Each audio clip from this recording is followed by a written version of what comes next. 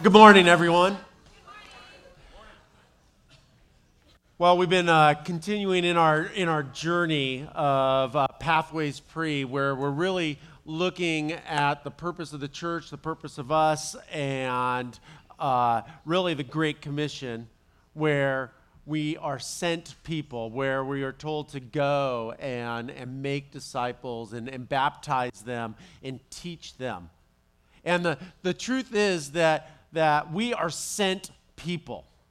We are mobilized people for a purpose. In the dictionary, mobilized is defined this way, a group of organized and encouraged people to act in a concerted way in order to bring about a particular objective. And I was thinking about objectives and mobilization, and the truth of the matter is, today we mourn and we also look forward to the future of a moment of where there was a group of individuals who were mobilized. They were a group of people who were organized and encouraged to act in a concerted way in order to bring about a particular objective. So as we kind of look at mobilization, we and being sent, it matters. It matters what we are mobilized to, what we are sent to. We can be sent toward evil or selfishness, or we can be sent to something higher, something different. And hopefully today we'll be able to unpack kind of our elevated call in our life personally and our life as part of the body of Christ. So what is this particular objective of the church? What is it? Well, the first one is to make disciples, not converts. You know, I think a lot of times we look at the Great Commission and we kind of land on this, we're meant to make, and we don't go any farther. We talked about that last week, or how, kind of the idea of listening to part of the instructions and then bolting off and not doing the rest of it. And the interesting thing is Jesus says, look, I want you to go and make disciples. He didn't say, I want you to go and make or make converts. There's a big difference between someone who has said the sinner's prayer and there's then someone who is following as closely as they can in the footsteps of Jesus, right? There's a huge difference between that. And Jesus, I don't know if you, I'm going to date myself a little bit, but you guys ever see the TV show Chips? Ponch and John, right? I mean, they're awesome and everything. And basically, the premise of the show was them going around and saving people, right? They would go and save people. They would go and, usually, there was some sort of accident or something, and they would run in and save the person, pull them out of the car, and then while they were going away, the car would explode. It doesn't matter what the accident was. It could be a fender bender. There was always an explosion afterwards, and they would save that person. And then afterwards, I don't know if you ever saw this episode, but it was the jumping of the shark for Chips. You know what jumping of the shark is, right? When Fonzie jumped the shark in Happy Days, the series was over. And every series has that. So, when you jump the shark, that's kind of a saying, is like, dude, you really jumped the shark on that. It means you just really screwed up and you're done. So their jump the shark thing was after one of these saving moments. Ponch and John went to the discotheque, and Ponch had this glittery, red, sequin shirt on, buttoned down to, or unbuttoned down to here. And then he sang "Celebrate Good Times." Anybody remember that? Yeah.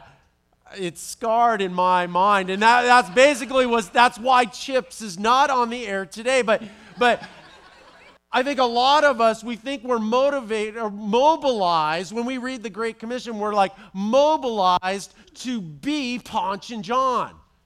This idea of, you know what, it's our responsibility to go in and pull the people out of the fire and then just kind of leave them there, run from the explosion and then go put on our sequin suit and go to, a corporate gathering and sing Celebrate. But that's not the Great Commission. That's not what we have been mobilized to do.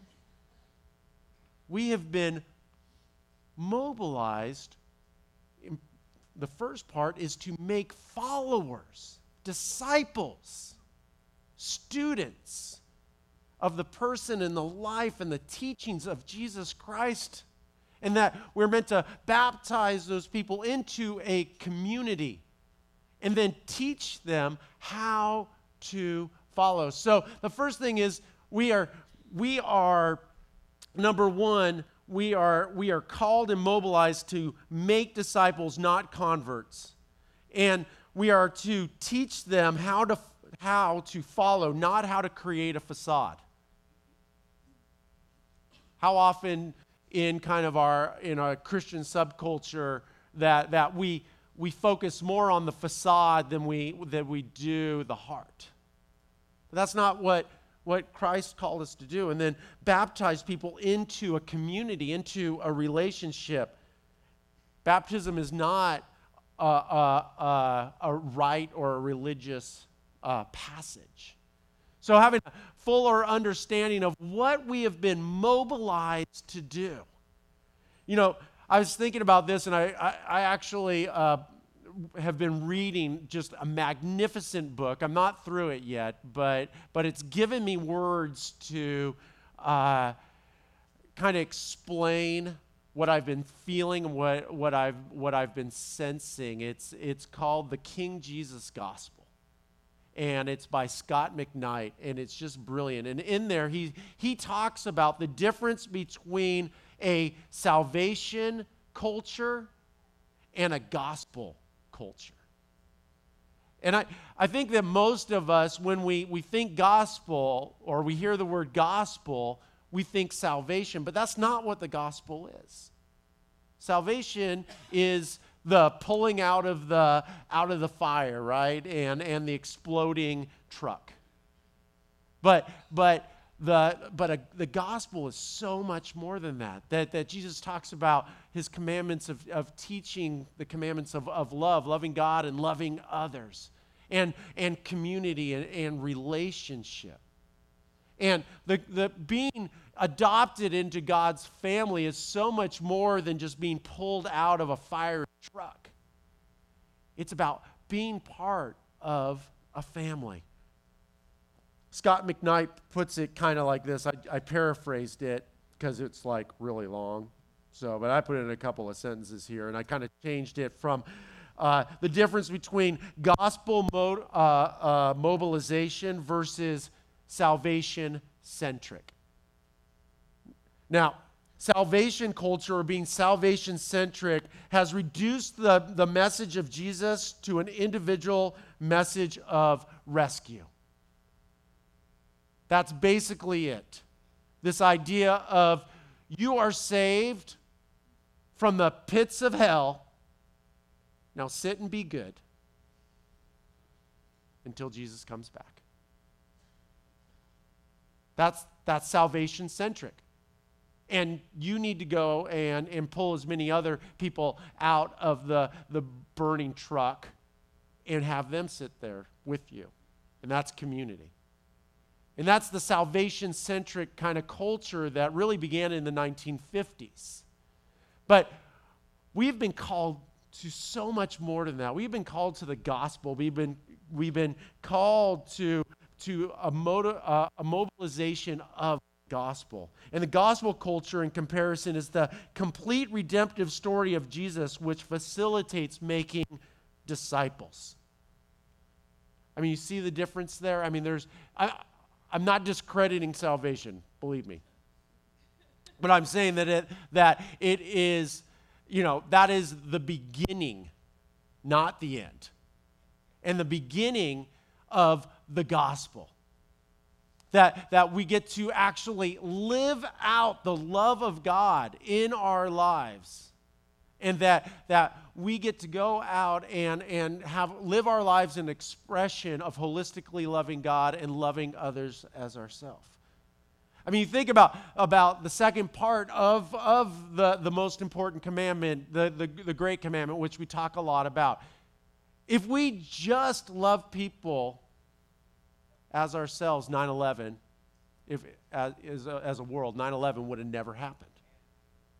These kind of things is when we have selfishness and greed, and we're mobilized, not out of love, but we are mobilized for something else. That is when the enemy can take hold of that, twist it, and make it something ugly. And it leads to death every time.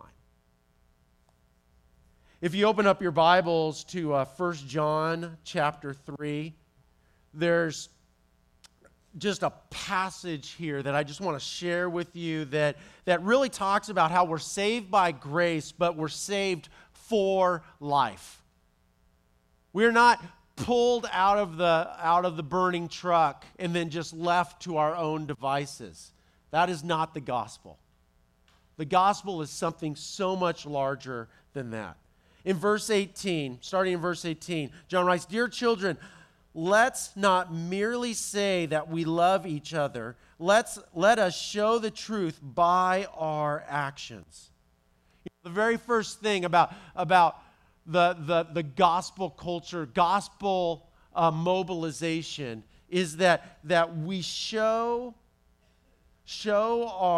our love, that we demonstrate our mobilization by our love. Scott McKnight in his book wrote this. He says, "The gospel doesn't work for spectators." That'll tweet.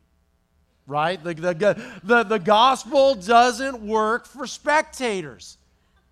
Salvation does. Salvation-centric culture, you can look at that all the time. You know, you can watch Punch and John pull somebody out. You know, Eric and Dan pulling somebody out of the fire. Woo, let's go sing Celebrate, you know, that kind of stuff. You know, you can be a spectator in the salvation-centric culture.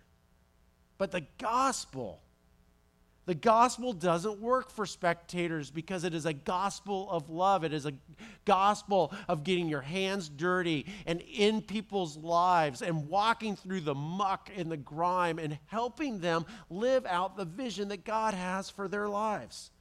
So, verse 18 talks about that we demonstrate truth by our mobilization of love. In verse 19, it says, "Our actions will show that we belong to the truth, so we will be confident when we stand before God." So the next thing is mobilization shows our belonging. We will be known by our actions. Has your parents ever said that? Like, a child is known by his actions or her actions. You know, you're like, "Oh, mom and dad, can I be known for something else?" No, you can't be known for something else. You're known for your actions. That's just the way it is. Grow up. Cut your own waffle, right? And that was from last week. If you weren't here, you would have. I don't have Tourette's syndrome. I mean, that was a reference to.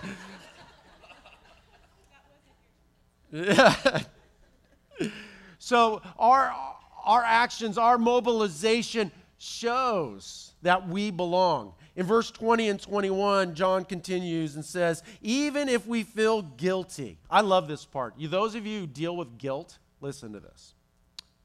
"Even if we feel guilty, God is greater than our feelings, and He knows everything." And then those of you who don't feel guilty, you're just like got this hard heart and, you know, you do whatever you want, you don't care, you sleep fine. This part's for you. Verse 21. "Dear friends, even if we don't feel guilty, we can come to God with bold confidence." Kind of this idea that mobilization gives us confidence.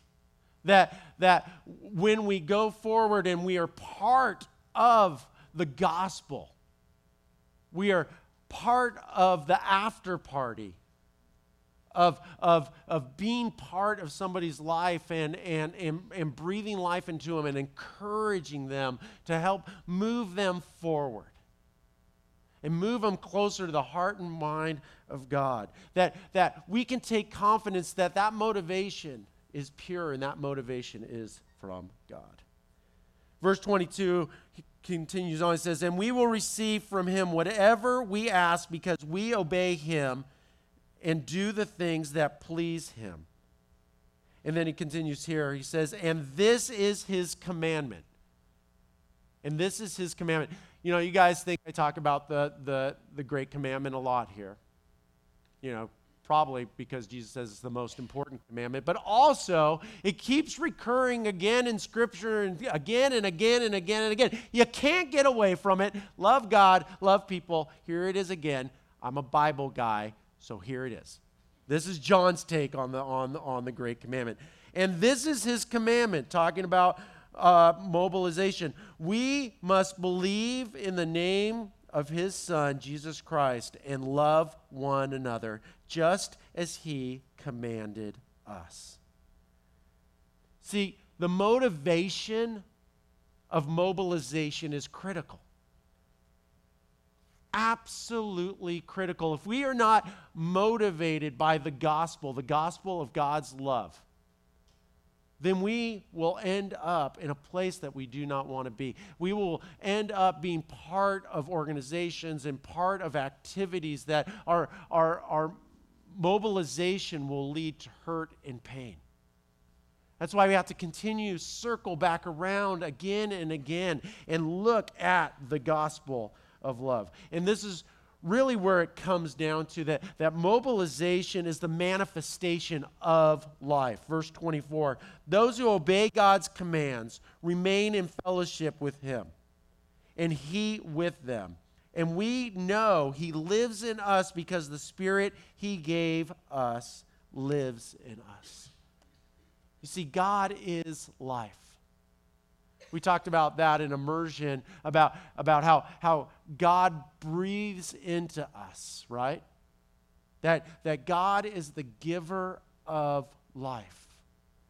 And this idea for us to experience the life that God has envisioned for us, that we, how did John put it? That we obey God's commands and we remain in the fellowship with him. Kind of this idea of our lives marinating in a God who is love. And the gospel message that you know what? God loves us so much that he sent his only Son to die for us. Not so he can save us and then go do something else. No, that's not what it's about.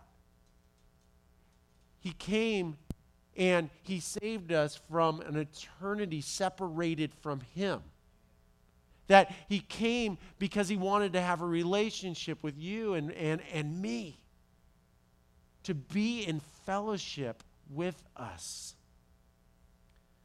And basically, and ultimately, mobilize us for an extraordinary life. Back in the Gospel of John 10:10, Jesus says, the thief's purpose is to steal and kill and destroy. My purpose is to give them a rich and satisfying life. We've talked about the Greek there is actually an extraordinary life. And I've said before that you know what, if you want to do ordinary, you can do ordinary all day long without God. But if you want to have an extraordinary life, something that transcends the everyday, that means a mobilization and participation in the gospel.